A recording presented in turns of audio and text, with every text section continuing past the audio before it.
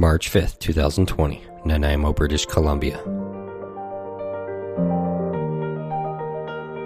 I am pleased to welcome Nanaimo, British Columbia, and Sir Oxman Stadium to play host to the 13th team in the West Coast League. Nanaimo baseball, from the coal mines of Douglas in East Wellington to number 6 in Jingle Pot, from Departure Bay to Nanaimo Harbor, Gabriola, Wellington, Cassidy, and Extension. This is their story. This is Coal Ball.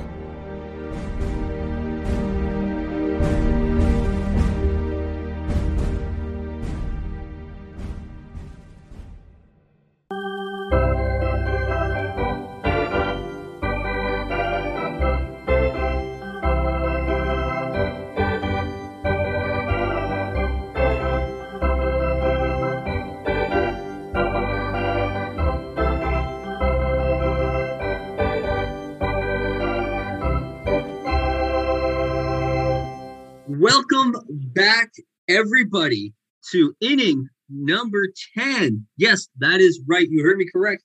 We are in inning number 10. We're going extra innings here of the series Coal Ball. So I'm so glad to be back here recording after a couple of years. And we are not going away without going out with a bang on this one. And we're coming in with Nanaimo great. Well, from what I hear, probably one of the best players, if not the best player ever to come out of Nanaimo, Mr. Aaron Guile. Aaron, thank you for joining us for Coal Ball. Oh, thanks for the intro, and happy to join you. So let's go ahead and let's talk some of your earliest history, Aaron. And let's start with, you were born in Vancouver, BC, but you ended up playing in Nanaimo. When about do you recall your family moving to Nanaimo? Well, I was born in Vancouver. I was there until about the 4th grade. And then from there, the separation of my parents, we ended up moving over to Nanaimo with just to be closer to my mother's parents.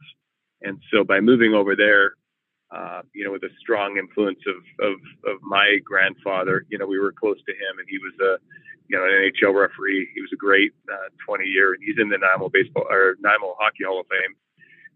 But we moved closer to be with them, and that's really where it all began. What made you get into baseball? Was there an interest there? Was it a family member? What got you into baseball together? Well, it was a couple different things. It was having time where, single mom having to find things for, her sons to do. And obviously hockey is a natural choice up there. But it was probably beyond my mother, it was probably my grandfather's influence, which was, probably the single driving force behind, us getting into the game of baseball. Along with that, a catcher's mitt and some golf clubs just keep us busy. But, it was really my grandfather, Lloyd Gilmore, that, many people in Nanaimo, they know who he is, and he's a legend in that town. He's the one that really pushed us into the game of baseball. And it was something that all three of my brothers took to quite easily. But, I would say that he was probably the strongest influence, not just to get us into the game, but, inspiration, all along the way. What were those conversations like with your grandfather in baseball? Well, he had a larger than life personality. Anybody that knew him, and he owned a restaurant down there on the water, and he was a storyteller. He was a big voice, a lot of jokes, a lot of energy. So with him, it was just about looking at him as an icon, as a just an idol, someone we looked up to. We looked forward to spending time with him. He was just a storyteller. So the way that he was also don't know exactly, the path that he took, but he was on his way to potentially playing minor league baseball. So, baseball was a passion of his. So was hockey. So the way he talked about baseball, the way he encouraged us to play, it was really what lit the fire early, and just spending time around him.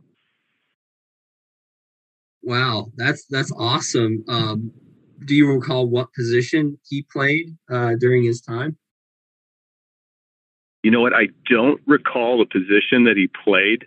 I know that for me he was encouraging us, really to be pitching and catching. So one of the first gloves that he gave me was a catcher's mitt, which, subsequently didn't end up being a position that I played. I did play early, but that was a position he was, and I think it was just by default, because the glove that he ended up giving me was a catching mitt. So it was one that was just the first position that I ended up learning how to play. Very cool. And then you ended up playing infield also early on, and outfield. At what point were you switching from those two positions to playing infield and outfield? Well, I think at 10, 11, 12 years old, you kind of play positions out of necessity. So catcher was one. But then as time goes by, when you see, you can kind of see players, and I experienced this, as we speak with my 13-year-old son and his team, as you see players develop, you see them, grow, and just different strengths that they have, you adjust them. But for me, it was realizing I wasn't going to be a big hulking catcher, which is how those are really physical tools that you're looking for. A young kid, just a big kid behind the plate. That wasn't me. So I think that is the reason. I had good speed and could hit. That was, I think, the reason to take me a position behind the plate, and then maybe move out to the infield and outfield, which ultimately is where I think coaches like Dick Simpson, who was he was a longtime coach of mine in Nanaimo. I think they ended up moving myself to a position where they thought I could probably play a little bit better long term. And like most young student athletes in Nanaimo, you played hockey also, is that correct? I did. I played 2 years of house league, but and I'm not exactly sure why we weren't pushed into hockey a little bit more. But all my friends were playing ice hockey. Me and my brothers, we played a little bit of house league, but not too much. It wasn't. I think I played a couple, maybe 2 years, and then after that, it was baseball was a sport that I just really enjoyed playing much more. Mm-hmm. And so it was a time to, not necessarily was a time to make a decision, but definitely a time to, prioritize and maybe say baseball is the sport that we're going to end up playing. Yeah. Now, from when you were growing up playing baseball comparative to now, there are a lot of differences in you can do it more year long now. You can be indoors training. What were you doing in the off seasons of when you weren't playing baseball to get ready for it, or was it you're just into other sports which then help build muscle in other areas? Well, I think now it's more of the science where they will take all the kids and say, do other things, because they realize that it's more beneficial. At that time, we would just go from one sport to the next, to the next, to the next. And really what it was is just keeping young kids busy, keeping them out of trouble, keep them off the streets, keeping them from, bugging their parents. But I think in off season, the way that we really did it was more about, going from baseball. Okay, now it's hockey season, or now it's soccer season, or different things. So really our off season training was really all about doing another sport, and then subsequently being just in shape to do the sport as we moved around.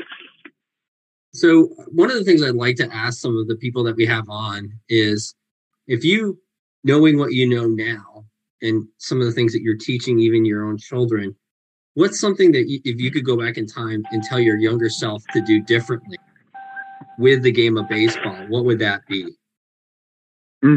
Yeah, you know what? I think in hindsight, really what I would have done differently is just watch the game a little bit more, study the game a little bit more, just be a little bit more of a student of the game. So that's a part of the game that I think has has really blossomed for young kids. Whereas that's not something I did necessarily. And the reason why I think that's beneficial is that, my son, I coach him at 13 years old. They're watching, they're studying, they have heroes, they have players, they watch how they play, they mimic the swings and just how to play the game. So they're just a lot more advanced. And I think it really helps. So, those are things that as I transitioned to professional baseball and in the United States, I was really playing catch up. Whereas now I see the level of what these kids do now, and they are just so much more advanced, just the way they're processing and they're thinking and the way they know how to play the game. Mm-hmm.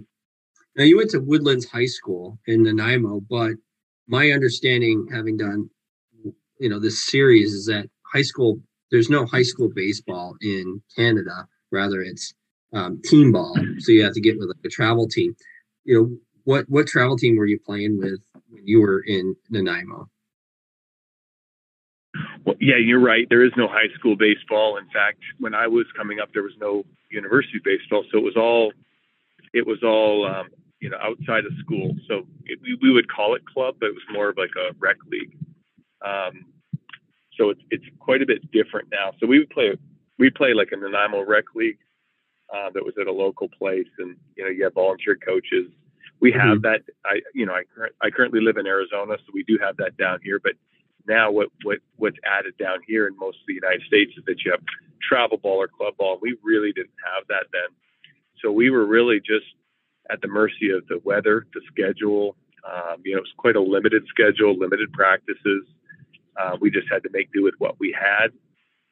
And I think a lot of communities on the mainland, in Vancouver and even on Vancouver Island, I think they may be starting to copy that now. So they have travel programs, but it's really advanced the level of baseball since then. It's really changed. So now you don't have really a lot of opportunity for young, inexperienced kids to play.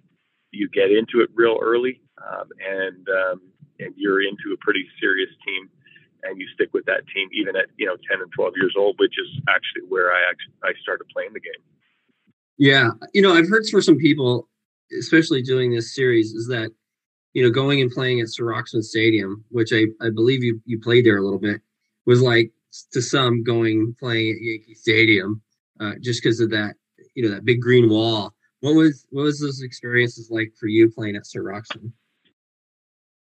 Well, at that level, we were going from trying to recall where that it was down by Bevan Park, which is in the center of Nanaimo. We played a small little local stadium there, and then we ended up in Sir Roxman, which felt like a Major League Stadium because it was so big, and it was just such a different experience. So we felt like we had hit the big leagues when we ended up in that spot. But it was a beautiful stadium. I've heard that they've renovated, so I'm looking forward to getting back and taking a look at it. They took the big wall down. Yeah, but it was it was the first taste of a full size field, full length bases. With the fences in the field were so far back, and gave all the young kids a taste of what that was like. So I think we all tried to hit our first home run in a big field like Sir Roxman, but that would really I have good memories of playing in Sir Roxman with, and some of the guys that I played with there, I still keep in touch with to this day.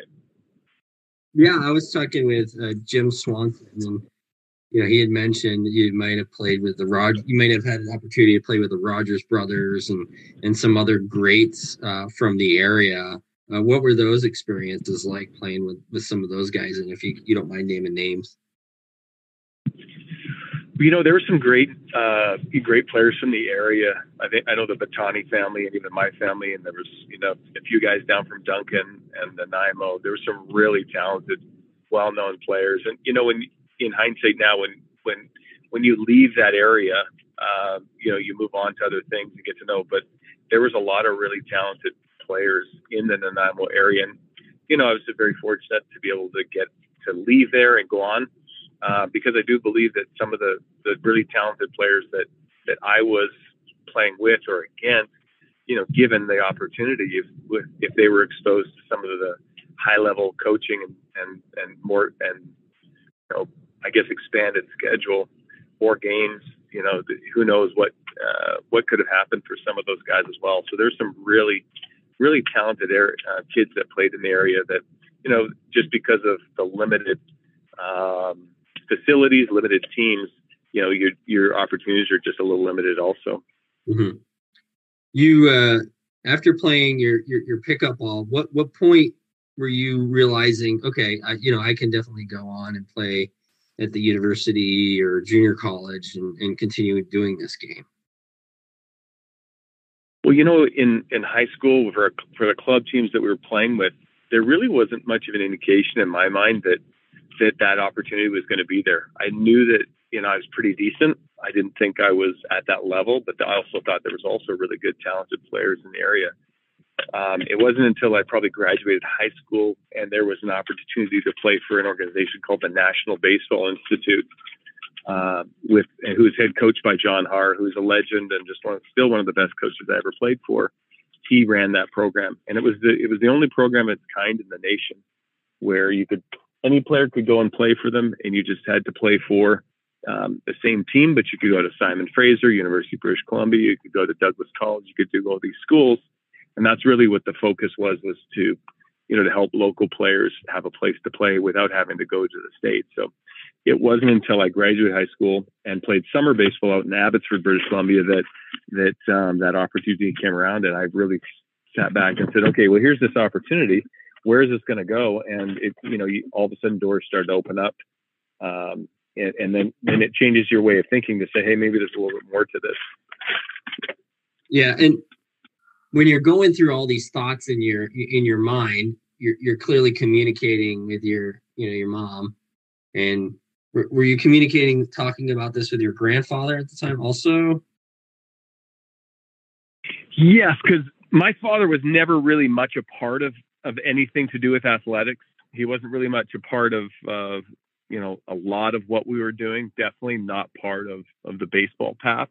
So my mother, who is Liz Gilmore, she was just, she was a huge supporter of what we did, but also my grandfather.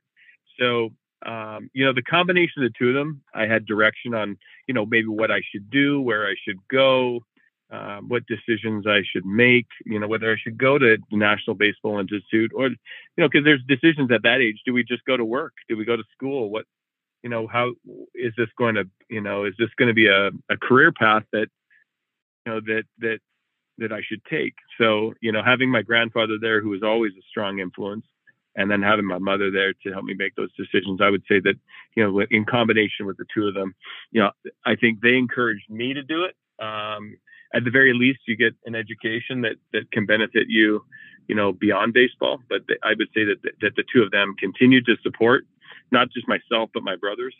And, were a major reason why I had confidence and to take that next step to play that. And also, the reason why I did end up going to university. What's one or two things that you think that you can take away from your time with your grandfather and your mom and say, I'm essentially doing the same thing right now with my own children? Yeah, it's a great question. And it's one that as soon as I had children, there's a lot of moments where you gain an instant appreciation for your parents and the support and the people that, that are there to be with you along the journey. So, I always valued my mother for who she was as a single parent, and as a supporter of what I was doing, and my grandfather for just his love of life and the sport. But then, it's as a father now, I have two daughters. One's about to graduate high school, and I've got a 13-year-old who, I coach his travel ball team here. So the support that I got from my mother and my grandfather, and how their unconditional love and support, the way that made me feel and encouraged me and made me love the sport.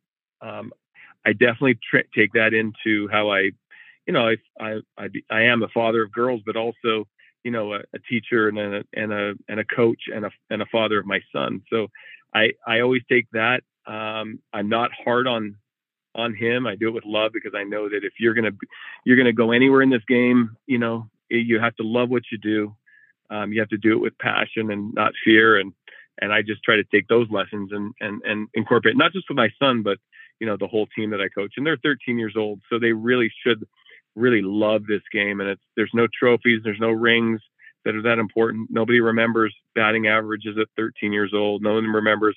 They remember the experiences that you have with each other, your teammates, getting ice cream after the game, a couple hits here and there, but it's that experience. And then, if you need to get serious down the road, then so be it. But, especially at the younger ages, you really should love the game.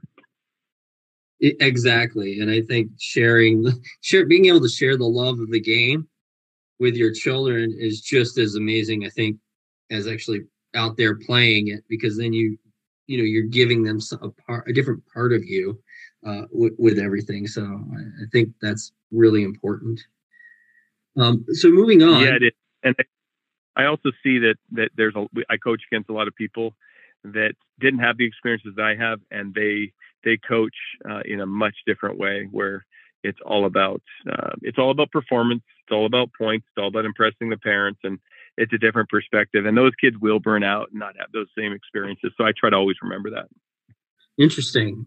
I think that's worth hitting on, because I come just to be honest with you, I come from a broken family myself. I never lived with my mom, never lived with my dad. I lived with my aunt and uncle, and I always called them my parents. But the fact that they made sure I got to the games, they made sure I got to practice, they made sure I had what I needed to, the glove, the hat, the cleats to be out there to play. But just that level of support, to be there and continue to have me see it through to the end, because there was times that I personally wanted to quit, but just to make it, make me see it through, and I owe them a lot, because of some of those experiences.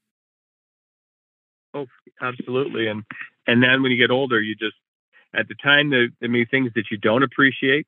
And then when you get older, you realize the sacrifice that were made, the sacrifice that were made, and what they did in the time where they could have been doing other things, and they chose to choose you, or my family chose me and my path, and sacrificed time and everything for what I was doing. So now that I'm older, it's just a much greater appreciation for the sacrifice that they made. Excellent. So moving on, you attended college. You were playing ball. When did this whole major league, the idea that, man, I think I could take this to the next level. I'm getting more confident in my skills and abilities. What was that feeling like for you, and when was that precisely, if you recall? It was something that developed. It was a feeling that developed, or a goal that developed when I was even in high school. It was never there. Even as I was graduating high school, I realized that I had a reasonable amount of talent, but it's not as though I was standing far above everybody else I was playing with. I just knew that I had talent there, and there was doors that were opening up, but the doors, it was just barely in front of my vision. So the door that was immediately in front of me when I was graduating high school was the opportunity at the National Baseball Institute to play university level baseball. And I thought that's a great opportunity to continue to play, prolong the reality of life, go to school, get an education. And that's really as far as I saw it. Then I played a year there and realized that I was improving at a really fast pace in comparison to everybody, and the talents were starting to develop. And then when people start to whisper and murmur about, hey, the draft is coming up in June and this is in January, you talk to people and other scouts, and there's people that are walking around saying, hey, listen, there might be something more to this. So then your mind starts to wander and say, really? So, what does that look like? And being a Canadian kid with very few, I shouldn't say role models, but people that have done it before me, guys like Larry Walker, Matt Stairs, these guys. There wasn't a ton of guys that I could talk to say, okay, well, you went to college, university, you played minor league. What does this look like? So really, it was more of a daydream. It was more of just staying grounded. And once it started to actually get to the draft, there was a few tryout camps that one of them was a Blue Jays scout and the other was a California Angels scout, had tryouts. And so, by attending them, and there's very limited players that are there, you still think it's such a far off goal, something that it doesn't seem realistic. And so those dreams, even though at that point in time, you don't think about the major leagues, I'm still thinking about college. And just like here, living in Arizona, there's so many major leaguers here. So when I'm with my son, as a former major league myself, I'm around him all the time, and I bring pitching coaches and I bring all sorts of guys around them, and we coach against guys that are former major leaguers. So they have, they can reach out and touch or reach out and talk to somebody that has lived it, so that they have this dream to aspire to. And that, other than having an inspiration from my grandfather, who was just, someone who had done a different sport to a different level, in Canada, we just didn't really have a ton of that. So for me, those once I started to just advance, it was almost like I was always looking one step ahead, not two or three. And it wasn't until the draft in June, I believe, of 2002, where I got a phone call that I had been selected in the 20th round. Not until then did I really think that a professional opportunity was something, that was realistic. And then I started to, talk with people, and that was really when it became real that a professional team and a professional opportunity was realistic. What was going through your mind at that point when you literally got that call and you knew that this dream is coming true? Yeah, it was an interesting morning. I remember it like it was yesterday, asleep, being woken up by my phone with a phone call from the local scout who said that, I had been drafted, and to expect another phone call. It was like 8 or 9 in the morning, and I was not expecting to be drafted. I really had zero expectations on anything. And then the phone call came from one of their scouting directors, letting me know that I had been selected in the 21st round. And what at that time, it was what they call a draft and follow. So as a 21st round kid, they weren't necessarily interested in me joining them immediately, but they saw enough progress in how I had played that year to say, we want to get his rights because he could probably turn into a quality player. So it was, hearing that phone call and speaking to someone with the California Angels, and them telling me the details, where I was drafted, what their plans were. Even then, it really didn't become real. It still was, well, I don't know what that looks like. I'll give it a little time, or I'll give it a couple months, or I'll give it the summer. We'll see what they want to do. And that's really the extent of where I allowed my thoughts to go. But little did I know that once I packed my bags and left for Arizona, I was going to be gone for almost 19 years. So you went to Arizona, got your introduction, and then was it that you went to play rookie ball at that point, or was it you went to Low A Boise? I joined the team late, and because at that time there was only 24 visas per organization. That was major leagues, minor leagues. And that didn't matter. You could be Canadian, Dominican, Venezuelan. You could only have a maximum of 24, visa situations. And so they were maxed out. So I wasn't able to go right away, and I was in a holding pattern waiting for one of them to open up. And I ended up training with the AAA team, the Vancouver Canadians, for a little while until one opened up. And when it did open up, they said, okay, you got a week. We're get on a plane and down to Arizona I went, and I joined the rookie ball team there. But really, because I was 20 years old, most of those kids are 16, 18 years old, 19 years old. I ended up in Arizona for about a week just to get acclimated. And then they sent me to their single A team in Boise, Idaho, which at that time was what they call short advanced A. Yeah. Was it like a little mini basic training kind of going down to Arizona for that week? It is. Besides having, so many kids down here, it really is like a basic training, and it's extremely hot. There's a lot of young kids.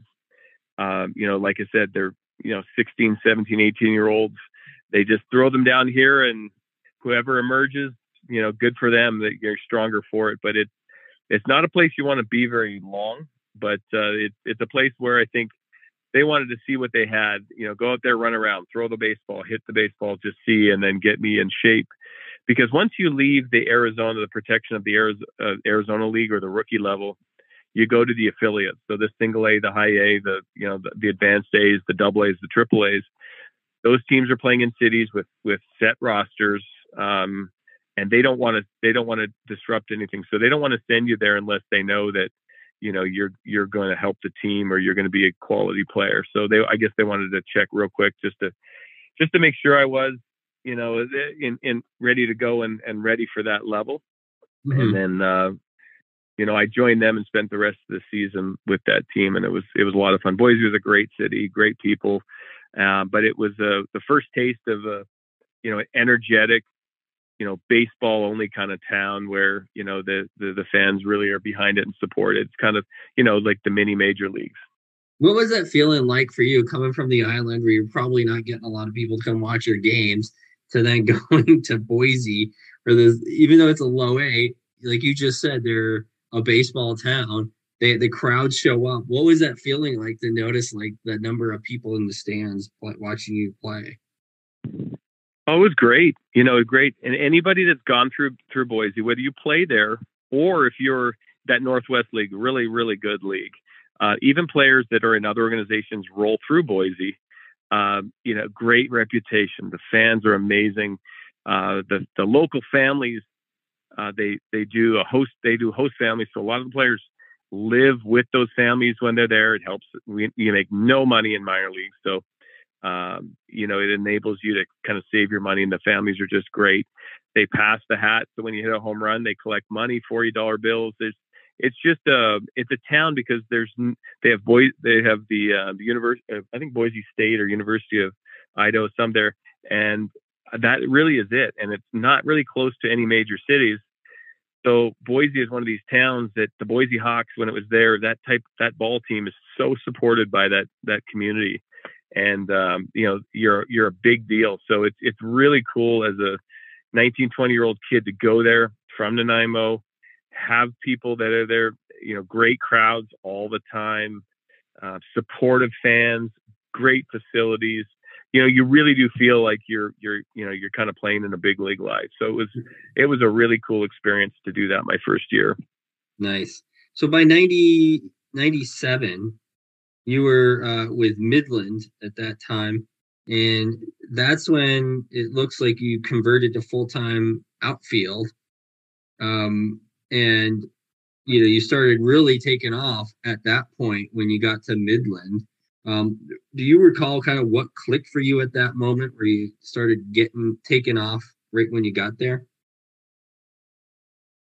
Yeah, so I could always hit. Offense was not an issue. I just wasn't, I was 5'11", 200 pounds, so strong, but I was not 6'3", 6'4". So I was always in a difficult spot. If I could, the reason they moved to the outfield is because at that level you have to be so smooth with your glove. You have to be so good defensively. Otherwise, you become a liability. And a lot of the Mexican, Dominican, a lot of the Latin American countries are so good in the infield that the competition is just too great for that. And if you're a defensive liability, then they'll just find someone to replace you. So because I was so strong hitting and I was a left-handed hitter, and I was, to be realistic, I wasn't progressing so well at the infield that they said, "Hey, this is your path to the major leagues." They said, "Hey, we can hit. Let's find a place for you to play." I had a strong arm. I could run. So the decision was made for me to move to the outfield, test that out, see how that went, because I just wasn't projected as a major league infielder. And that was a good decision. it helped me get through college and into minor league baseball. But ultimately, that next step for me to advance any further, I needed to find a position where I could play adequately. And fortunately, I did have a strong arm and could play in the outfield. And then, out there, my offense, it played. So it was just a better overall, combination for me. Mm-hmm. Believe it was the same year, I think in 98, where you were traded to the Padres and you played and ended up playing AAA in Las Vegas. You being with the Angels and then traded to the Padres, what was that feeling like, having been traded to a different organization? Well, in 98, I was in Midland, Texas for the second year in a row. And, when you're in the minor leagues, you're in A-ball, you always think you're going to go to Double-A. When you go in Double-A, you always feel the next spring training, you go to Triple-A and so on. You just think that's how it should happen. And in reality, the professional baseball, it's so competitive that the team really doesn't care about feelings. They're gonna always do what's best for them. So I ended up being in Midland, Texas for the second straight year. So I was disappointed, but I was also trying to grind and still get better. But I was disappointed that I didn't have the opportunity to play at AAA. I was still projected, because I was improving and offensively I was getting much better. I was still a piece of that, of their, maybe one of their better minor league players. But subsequently they had an injury at the major league level, at the catcher position. And at that time I was at the Angels. The Padres had a catcher that in the minor league that they saw as a fill-in or as an emergency for the player that the Angels had lost. So I ended up getting traded over to the Padres and trade him. So it was bittersweet because the Angels had given me that opportunity. You just have that loyalty. I had met a lot of friends. I was very comfortable there. But on the other side, you always look at it as an opportunity. So if this team is willing to trade for you, you have this hope that they see something in you that maybe the team that didn't promote you with it, maybe something that they missed. So I saw it as an opportunity to go over the Padres, and maybe they thought highly enough of me to move me up a level. And that's actually what ended up happening. So I saw it an opportunity. I was excited. A lot of the guys over there with the San Diego organization, I had played against them, in the minor leagues and previously, so I was quite familiar with them. So I was excited. I was, something that I thought was going to be better for me. Mm-hmm. Now, it takes like a little bit of a turn for the worse a little bit for you, because from what I was reading, you ended up missing 60 games because you started having some vision problems. And I'm probably going to kill this, but it was what I read was double astigmatisms, which is it said that you had a rough surface on your eyes, which caused your contacts not to sit right. And what I read about that is that it's an improper curvature of the cornea, the lens, or the retina, which results in blurred vision. And you underwent some laser surgery on your eyes at that point. Yeah, I did. So I was at a point where I was playing, and that's probably in hindsight, I should have had my eyes checked before, but my eyes were getting worse and I needed glasses or contact lenses to play at that level. Well, I tried contact lenses, and to read and to just drive around, they were pretty good. To play baseball, they weren't so good, especially playing in a place like Las Vegas, which is dry and windy. So it was either I play with glasses, I play with prescription Oakleys, or I try contact lenses, and contact lenses were the only viable solution. So when I tried contact lenses, they would dry out and they'd fall out of my eye because of the way my eyes were, just the way they're shaped. Nowadays, it's just a simple procedure, but at that time, especially athletes weren't getting that type of surgery, and it hadn't been around that long. So I had a decision to make. The organization was really supportive.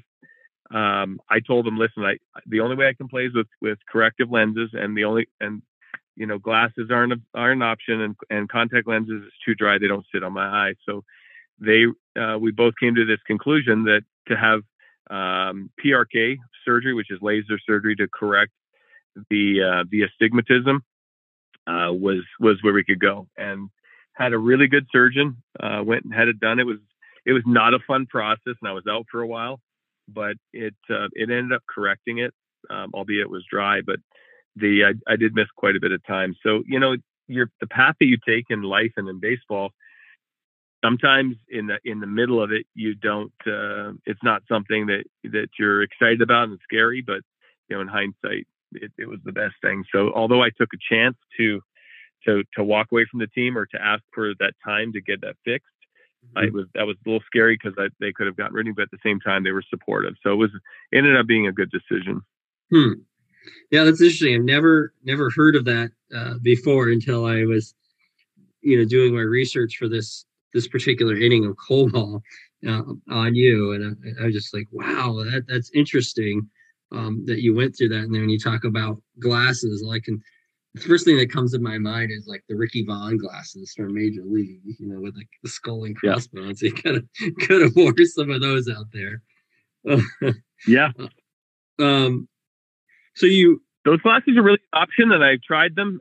They just didn't work. But would it have been like uncomfortable, like batting or even like fielding and just trying to be out there? I mean, I can't imagine it's like anything like it is today.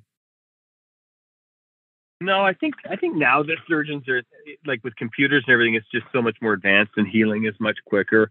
At the time, I think the Major League where Ricky, he's wearing those glasses. I think there's still players that consider it, but there's been things have come along so well since then that I don't think they don't have to worry about that anymore. So you ended up playing with Las Vegas until '99, when you became a free agent at the end of the season. And then in March of 2000, you signed a contract with the Athletics, and you were released shortly thereafter. I'm assuming you were excited about getting another shot and obviously being able to play with the Athletics. But what was that feeling like, you get signed one day and then shortly thereafter you were released? Yeah. So what happened is at the end, after the Padres, they were mildly interested in re-signing me, but they didn't end up doing that. So I was kind of held in limbo. I was a free agent, and I was relying on my agent to get me, another job with another team.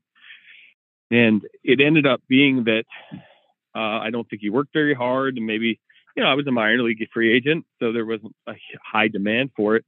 So there just wasn't any jobs available. So at the very last minute, I think my agent, who was representing me at the time, he called in a favor to somebody to get me a position with the Oakland Athletics. I don't feel that the Oakland Athletics were all that keen on having me there.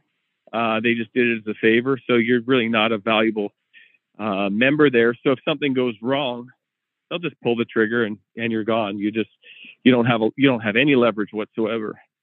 So when I reported to the Oakland Athletics, they were doing a physical before you're allowed to be on the field, and they found a weakness in my right shoulder, which had never affected any performance, but they found it. And so I don't know if they just said, well, we didn't really want you here anyway. You're not a valuable piece. We didn't pay any money for you. We're just going to release you so that we're not on the hook for any type of surgery, should that be something that's required, even though the doctor didn't recommend it. But for whatever reason they chose, we parted ways. So they released me really quickly. So it was quite a surprise. And it left me in a position where I was there near the end of spring training, no job, no prospects, really, and career is over, and deciding what to do. So it's there. It ended up where an opportunity, because I had played 3 years of winter baseball before then in Mexico. So I had enough contacts. I spoke with a couple guys, an agent that represents a lot of Mexican players, and he ended up having an opportunity in the summer for me to instead of going to organized professional baseball in the United States, to accept a job at a team in Mexico. So I ended up going down to Oaxaca in Mexico to play and, continue my career. Do you think, and just throwing this out back to the Athletics, do you think that they were, based upon what you were saying with this favor, do you think they were just trying to find any way that they could get you out without having to pay you and just to be done with you? I think there's a combination of things. I think as now in hindsight, knowing the business as well as I do, I don't think there was any intentional. They weren't going to pay me enough money for it to be necessarily be a deciding factor. But at the same time, I was a player that were going to have to be there, and potentially if I had shoulder issues, they were going to have to pay for my surgery and on and on. And plus, you know, at the minor league level, especially low level minor leagues, and you're a player that has, they look at you as just chess pieces with no emotion whatsoever. So they probably looked at it and said, here's a problem that we don't want to deal with. Let's just make it go away. And I had, like I said, I had no leverage, really no prospect of, especially with them, of a strong future. So I do believe that they just said, hey, I think it's just best that we don't know what the situation looks like. We don't know if he's healthy, not healthy, whether he's anything there. So let's just make it go away. Yeah. And then, so let's talk about, happens a lot.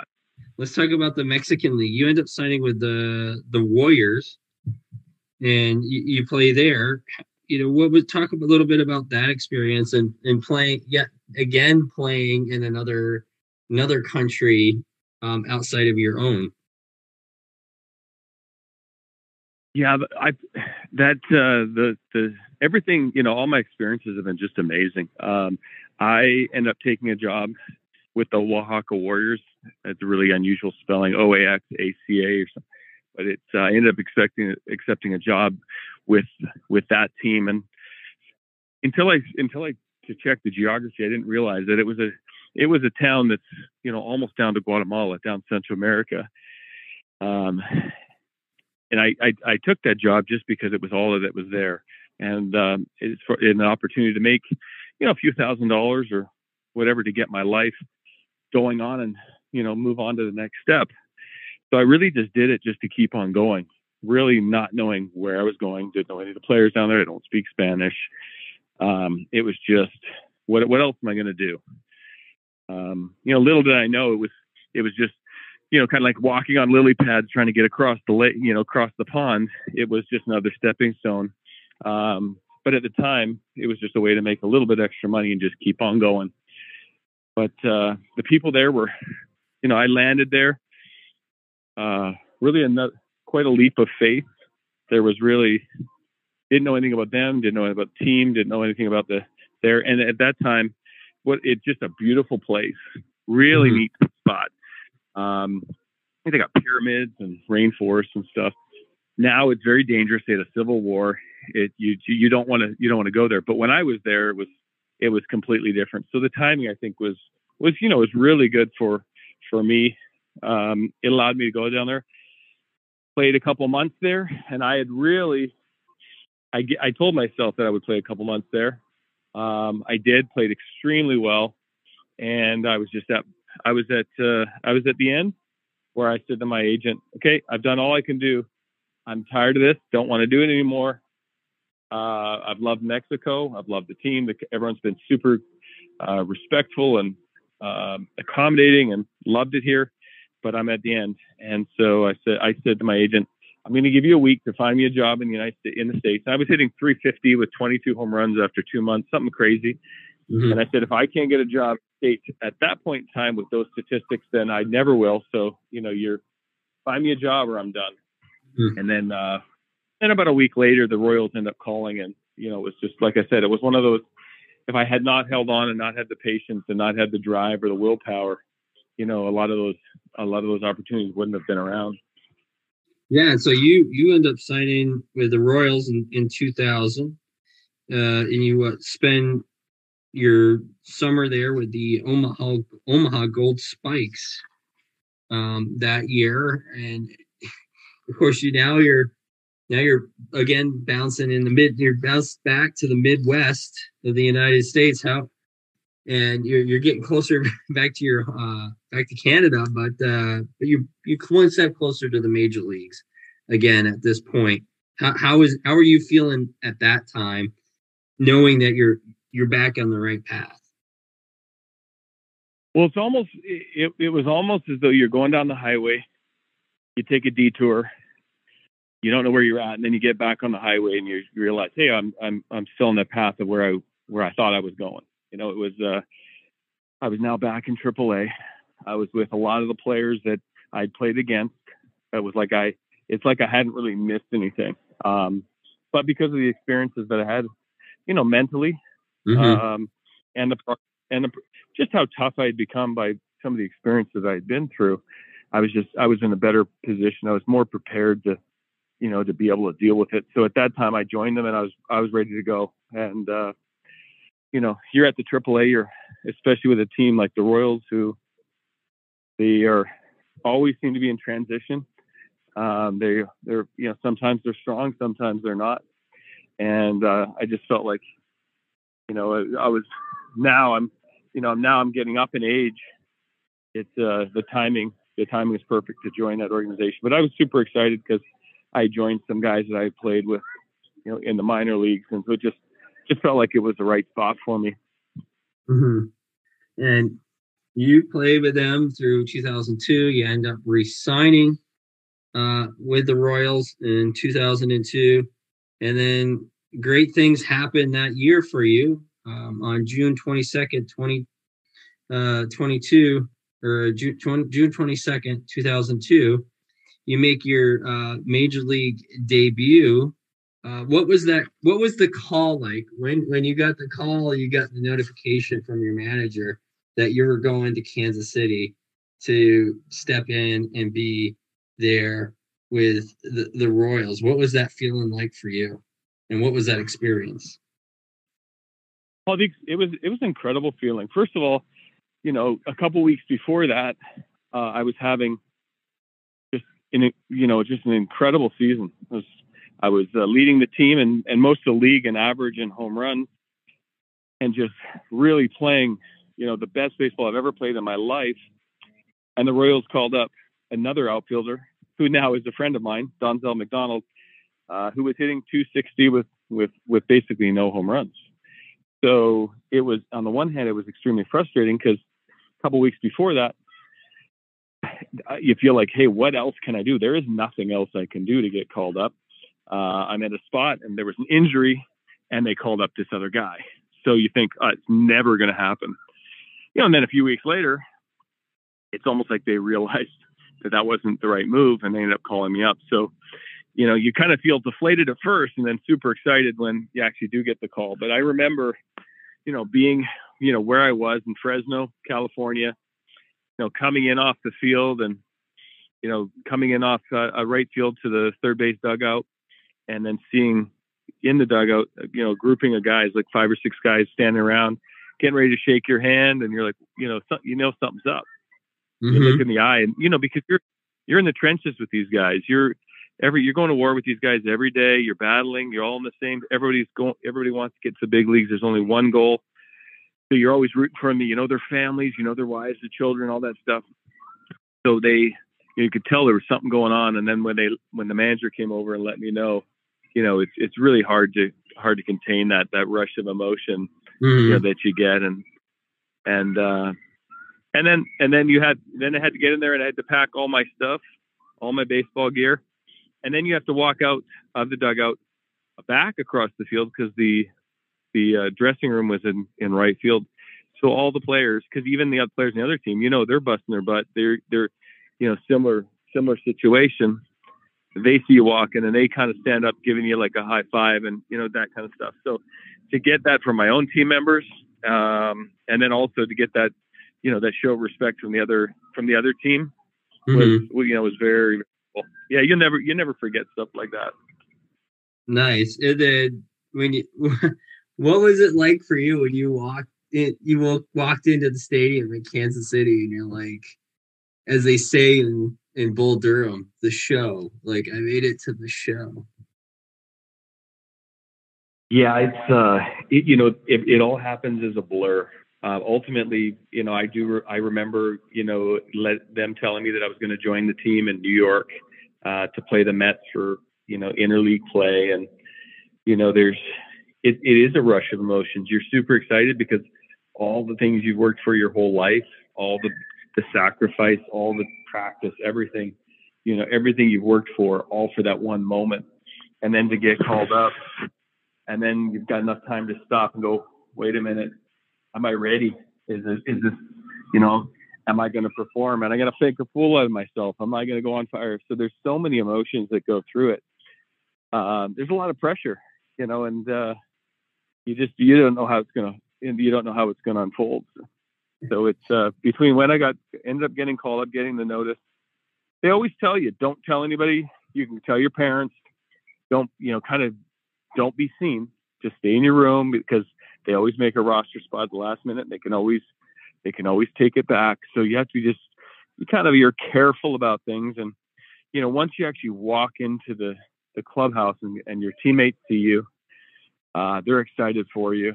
You see your jersey in the locker, you put that on, you go out for batting practice. Once that, it all starts to become real. And, it's, even during the game, even my first couple of bats in the game, I remember them, but so nervous. It's hard to be relaxed, and it takes a while before you feel like you belong. Yeah. I got to ask, is it like the Crash Davis experience when he's talking to everybody on the bus about having been to the show and then getting white baseballs to hit for batting practice prior to the game? It really is. It's you go from making not all the guys, but you go from making about $2,000 a month. Now you're making $200,000 a year. Every baseball is brand new, new cleats. The 5-star meals after the games.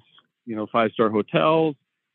Fans. You take everything in the minor leagues that is not perfect, and you make it perfect, and that's what the big leagues, major leagues, is all about. It doesn't matter what team you're at. The way that you're treated, the experience that you have is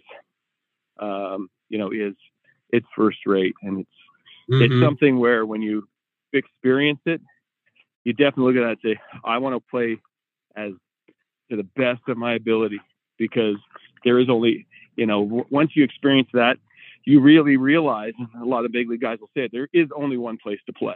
As much as you a minor league player, you've done a lot of things that most people were not able to do.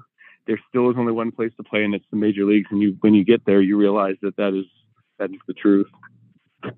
And last question on this part, but you said you went to New York, you're playing the Mets in interleague play, and you get to play at historic, Shea Stadium, where some great games have happened, some amazing players, have come through. And the amazing Mets of the 80s. What was it like to play at Shea Stadium for you? Well, one of my best friends, Randy Sadu, was who I played, in Nanaimo with for Dick Simpson down at Gyro Park in Nanaimo.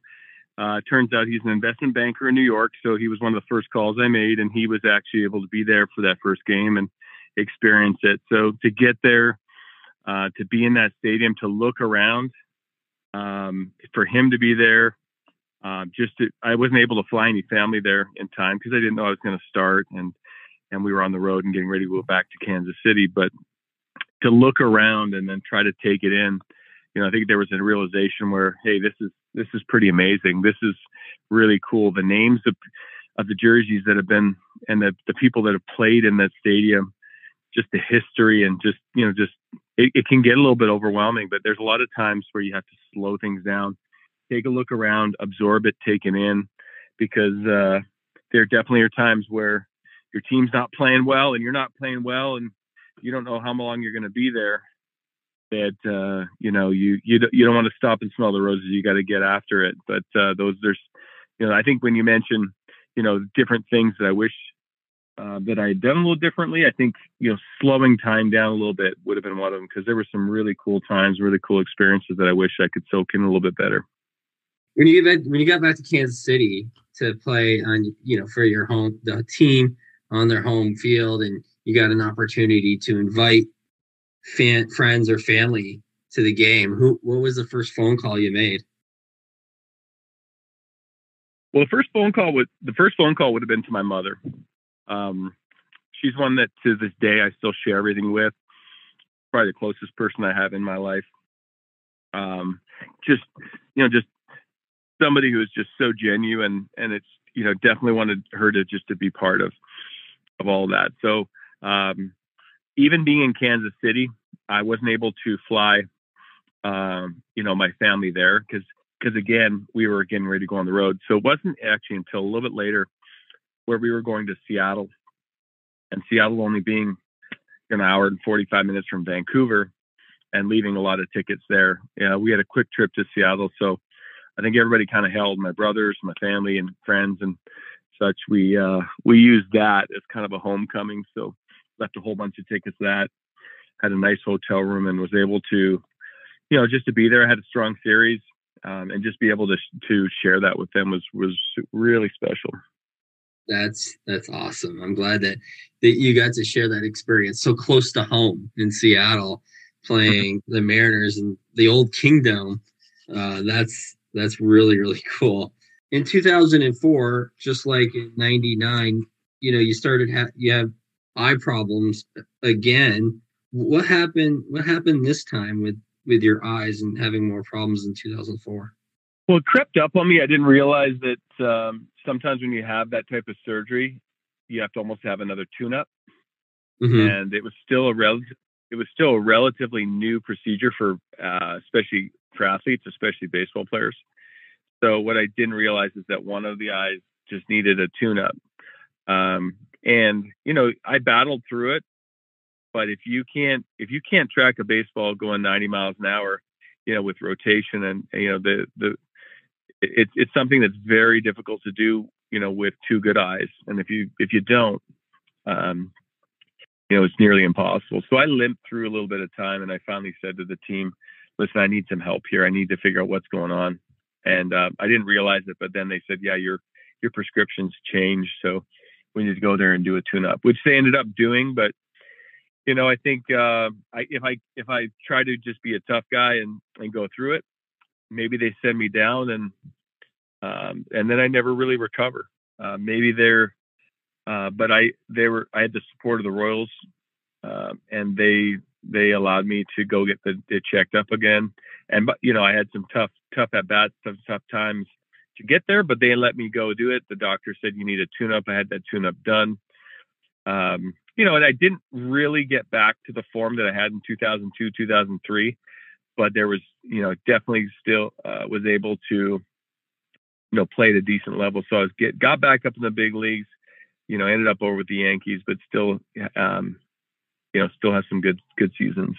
Yeah, and not only were you the Yankees, which was in 2006, I believe, but another great thing happened to you, I think, that year, which was you got to represent your nation in the 2006 World Baseball Classic.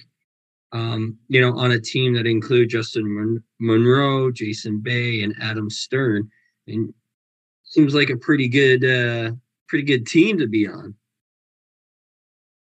It was, and again, timing is everything. When I look at my career, there's different chapters in the book where it could have ended the book. It could have been something that I could, maybe just stop things at that point. So the fact that I was still playing in 2005 and have the World Baseball Classic as the first time was pretty amazing. We had Larry Walker around us, recent Hall of Fame inductee, just a lot of really good players. So it was a fun experience. So where I had played for Canada in '99 at the World Cup, but that was an amateur event in China, in Taiwan. So that was fun. But to wear the red and white for Canada in the World Baseball Classic was very cool. And the highlight of that was actually beating the United States, in pool play, albeit some really kind of crazy, unfair type of scenarios made it so we didn't advance. But we ended up playing a really great game against the United States and beating them in the well, then was Chase Field down here in Phoenix. So that was very cool. Nice. Well, I want to jump a little bit forward because there's still a lot, but I want to get into a really cool, interesting, I think, time frame for you, which was playing for the Swallows in Tokyo in 2007. When you started playing there in Japan. I believe one of the things that you said in an interview that I read, which was that you believe playing for Team Canada, made the transition easier for you to go play in Japan. And I know you explained that a little bit in that particular interview, but can you highlight what you meant by that and how that helped you? I think it was that, and then also playing for the Yankees. So the experience of international and going to travel to Asia, and also just playing with some of those high levels, just to go through that, those key experiences definitely prepared me for going over to playing in Japan. Because when you go to Japan, although it's very modern, the people are so nice. The baseball is excellent. It's a notch below major leagues, but it's such a clean game. But you're on the other side of the world, and to play in a country like Japan, you have to be at the top of your game, but you also have to be very, very strong mentally. You also have to be a humble person. You also have to that life experience. A lot of times, there's so many attributes that you do need if you're going to be successful to go play in a country like Japan. And it's not because Japan's difficult to do it. It's because you're giving up your dream of playing the major leagues. You have to be okay with that. You're away from your family. So you're isolated. The language is so difficult. The food and the culture can be foreign if you're not open-minded to that type of thing. So all those life experiences that I had gathered and been a part of, now all of a sudden I'm over in Japan, and I found it easier than some of the guys that not only my team but other teams experienced. They would go over there and complain about the food. They complain about this isn't America. This isn't the major leagues. This isn't this, that, and the other. And they find themselves in the country, failing, and then getting sent out of the country. Mm-hmm. So for myself to have that opportunity and then appreciate it, but also play and do it in a way that that recipe is humility, but also performance. You realize that is the reason I was over there for 5 years, instead of being what they say is a one and done, where you go in and you go and you leave. Yeah, because a lot of players there act spoiled. A lot of players there, they do not appreciate the opportunity, and they end up leaving a lot of money on the table. They end up having poor performance, and they end up wasting their time, which Japan is an amazing experience for a guy like myself, who is not a frontline major league guy, but to go over there, my talents, because I'm 5'11", 210 pounds, my skill set translates over there. My power is just a little bit better. My arm's a little bit better. So over there, whereas normally it's average for the States, it's above average there. And it allowed me to go over there and just really have an amazing experience. Mm-hmm. Now, some of the great things that I saw in preparing to talk with you was, one, the fans in Japan made a personal fight song for you to the beat of "Oh Canada." I thought that was pretty fantastic. And other thing that I read on is that because of your curly blonde hair and gentle behavior, it earned you the nickname Angel from the team fans. How did that make you feel with your own fight song in a nickname? Oh, it's very cool. The people in Japan are just, it's an amazing culture, and the people are just great.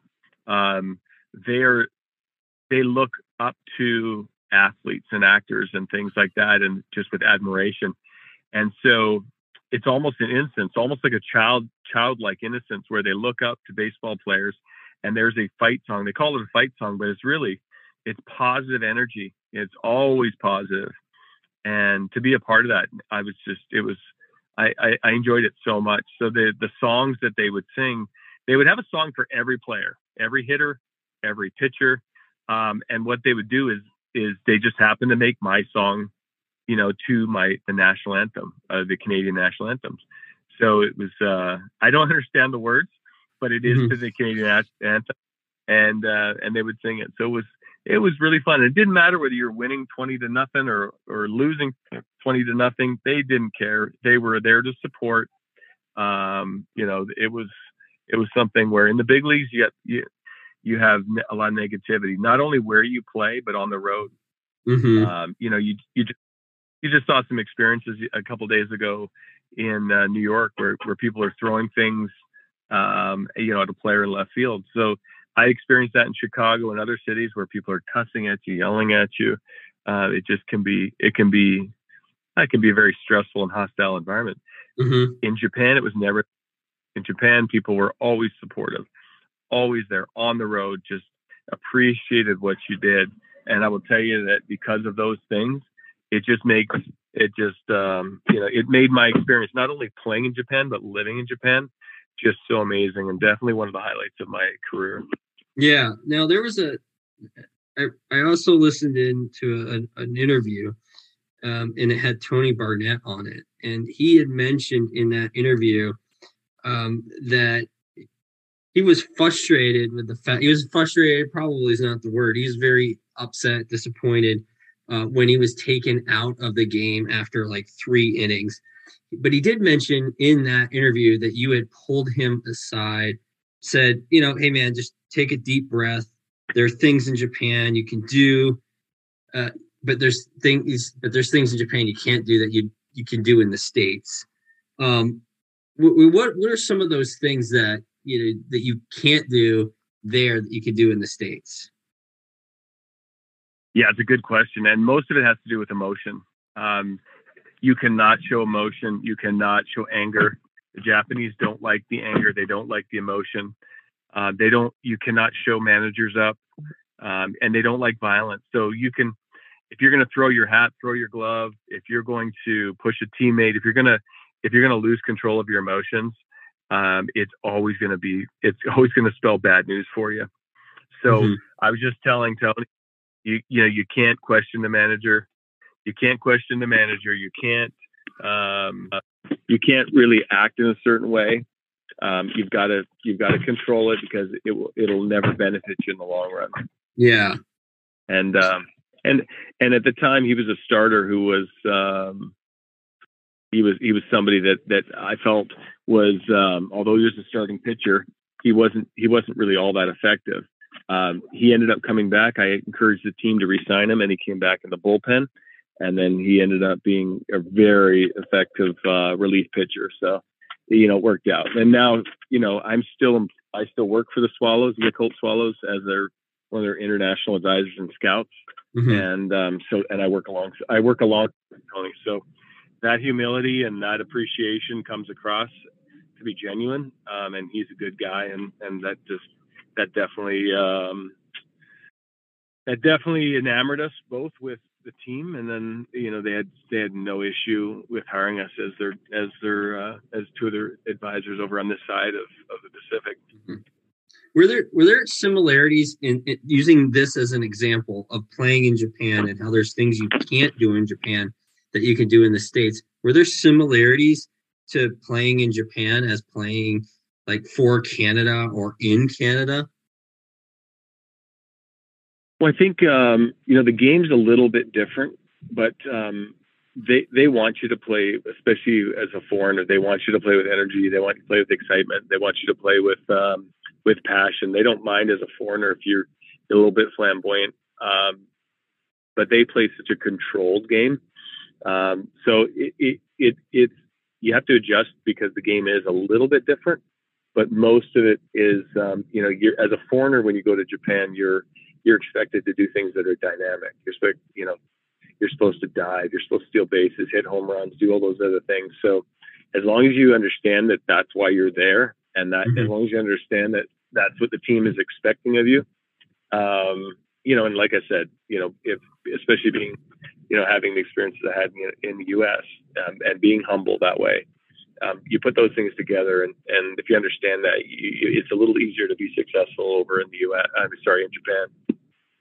Did you take some of that humility that you learned in Japan and teach your children, all three of them, that humility? Yeah, absolutely, and that carries on with not only just him but the rest of the team. That's how we're going to play, I believe that if you do that, then good things happen. You gain the respect of the people around you, and you just show appreciation, because the game is very, very hard. And if you don't, it's so easy to watch if you're a parent, or if you paid money to watch a game, you purchased a ticket. It looks so easy on TV, and it's such a difficult game. So for me, I always remember that. So if I see somebody struggling, I'm going to recall that. I'm going to try to, be a support in a way that I know is going to help them get over that and just get to that next level, as opposed to, kind of grinding them down, beating them down, and end up making things twice as bad. So yeah, I think it's part of it is experience. Part of it is just playing this game for so long and realizing how hard it really is. Mm-hmm. Yeah. Well, so here comes the time of this inning where I want to switch and really fast forward to today, and where we're looking at for 2022 and the inaugural season for the Nanaimo Night Owls. When you heard that Nanaimo is getting some higher level of collegiate athletics, but it's being in the summer, it's a wooden bat league. What were you feeling like for that the city that you lived in, and for the city, and for the people within that city when you heard about it? Well, I think it's very cool. It's something that I think that the the Nanaimo fans, I mean, they've always been supportive of that team, right, of Syroxton. But I think it's much needed. I think it's going to be well supported. I'm super excited for the town to see that level, but also to see that level of baseball come over to the island. It's something that when I came up, it was so far away. There was no thought at all of that level of baseball being there. So first of all, I think the town will receive it really well. I really hope that they appreciate kind of what goes into it. I definitely do. So it's for me, being from that place, and just know how what a really neat city that is. I think it's a great opportunity. And if I was closer, I'd probably find a way to be a bigger part of it. But I know they're in good hands, and I'm excited to see where that goes for them. Mm-hmm. I am too, and I think it's going to do a lot for the younger players now who are coming up and get that opportunity to come see some of these players who very well could go on and be Major League Baseball players somewhere down the road in their career, just like yourself. Well, yeah, if you have players there and you have someone to look up to, you have someone to be aspired to be, it definitely gives some energy, as you're playing there. And if they have a junior division, then it can only elevate the lower levels, as long as they do it right. And I think you'll see a byproduct. It takes time to see all that develop, but I do believe when you have that level of baseball there, players see it and they're a part of that. It's very similar to minor leagues, down here, where it creates excitement, and you just know the difference between a player or a player that ends up quitting. Mm-hmm. You're gonna be able to get back at some point and watch a game? You know what? Now that COVID has kind of calmed down, I know the Canadians had a lot of strict rules. We haven't really down here, so just waiting for all that to settle down. But it looks like it's getting there. So if things continue, I hope to be back there this summer, and give Jim and some of the people there a little heads up, and just don't surprise them, but would love to come and check out what they're doing out there. Excellent. Well, I'm looking forward to this inaugural season of the Nanaimo Night Owls and / Nanaimo Bars. By the way, are these Nanaimo Bars as good as everybody says that they are? Oh, but they're far better. It's if you get them from the right place, you get them from they are amazing, and they're so unique just in Nanaimo that you'd never think of them. But they're a pretty tasty little treat.